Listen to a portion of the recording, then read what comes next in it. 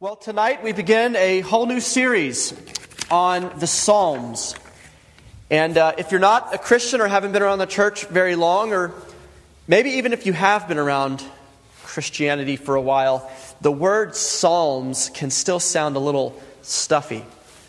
Because it's not a word we use every day. We don't say, oh, turn the Psalm on the radio, or what Psalms do you have downloaded on your phone? It's an old word that basically means a song.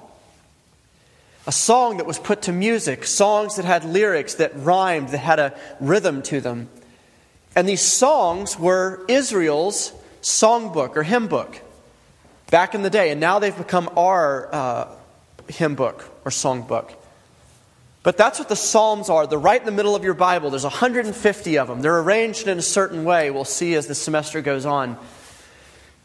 But when you hear the word Psalms, I want to make sure that you've got the right image in your head, because it'll make all the difference for how you hear everything else we talk about this semester. When you hear the word Psalms, if any imagery at all, like what I'm about to say, comes to your mind, I want you to purge it out.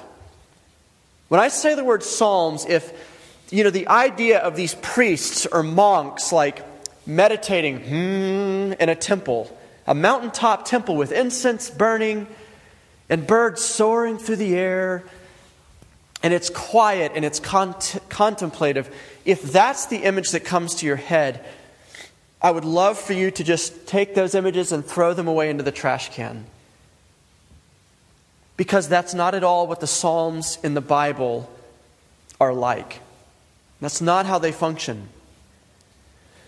Instead, they're like this. They're like a street musician on a busy subway platform in the height of rush hour. Here's what I mean. When I lived in Philadelphia a few years ago, I worked in downtown Philadelphia several evenings a week. And so I would take the subway into the city during the height of rush hour. And almost any night you were on the subway during a work week, there would be these street musicians, because they were trying to make some money, right? The guy with the saxophone, or you've seen the guy with the paint buckets in the corner, playing their music in the midst of hundreds and hundreds of people who've just come out of all different kinds of days, bustling around. You'd have people on those subway platforms or during that rush hour who you could tell were happy to be getting home, to whatever was waiting for them, their family. Or you had people who you could tell were just wearing on their face the uncertainty or the anxiety or the frustration or the apathy from their job or their whatever was going on in their life in that moment. And here's the point.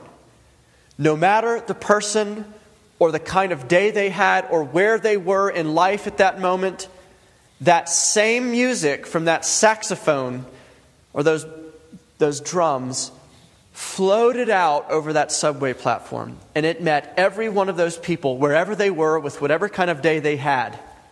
It met them there, and it began to affect them.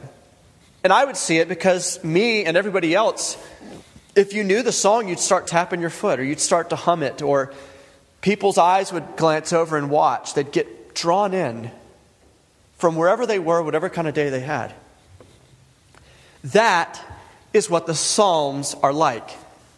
They meet you where you are, and they carry you somewhere different.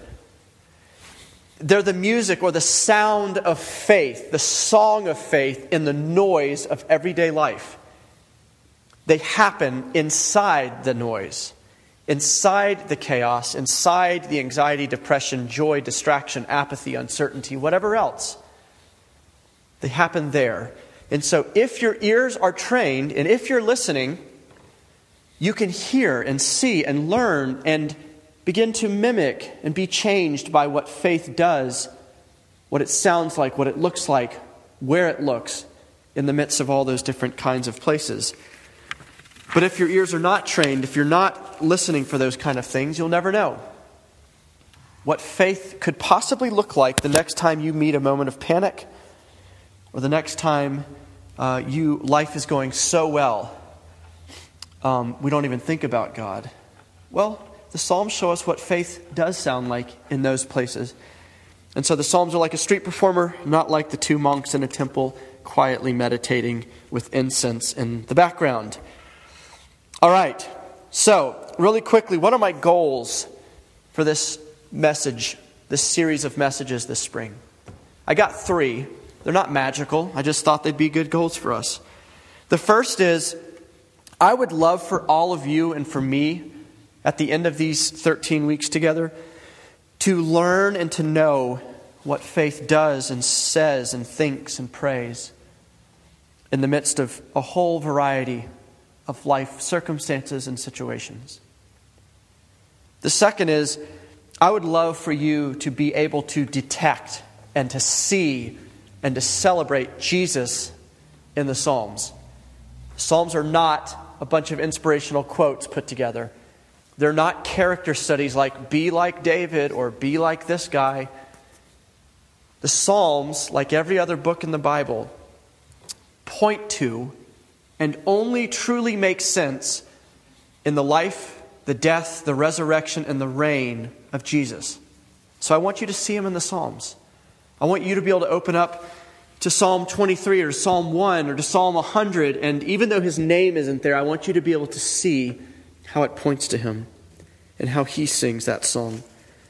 And the third thing is, I would love for the Psalms to coach us into being much more honest, much more real, much more candid with God and other people about where we are and what we're like, really. I'd love for the Psalms to help us stop pretending. And I think that they can do that.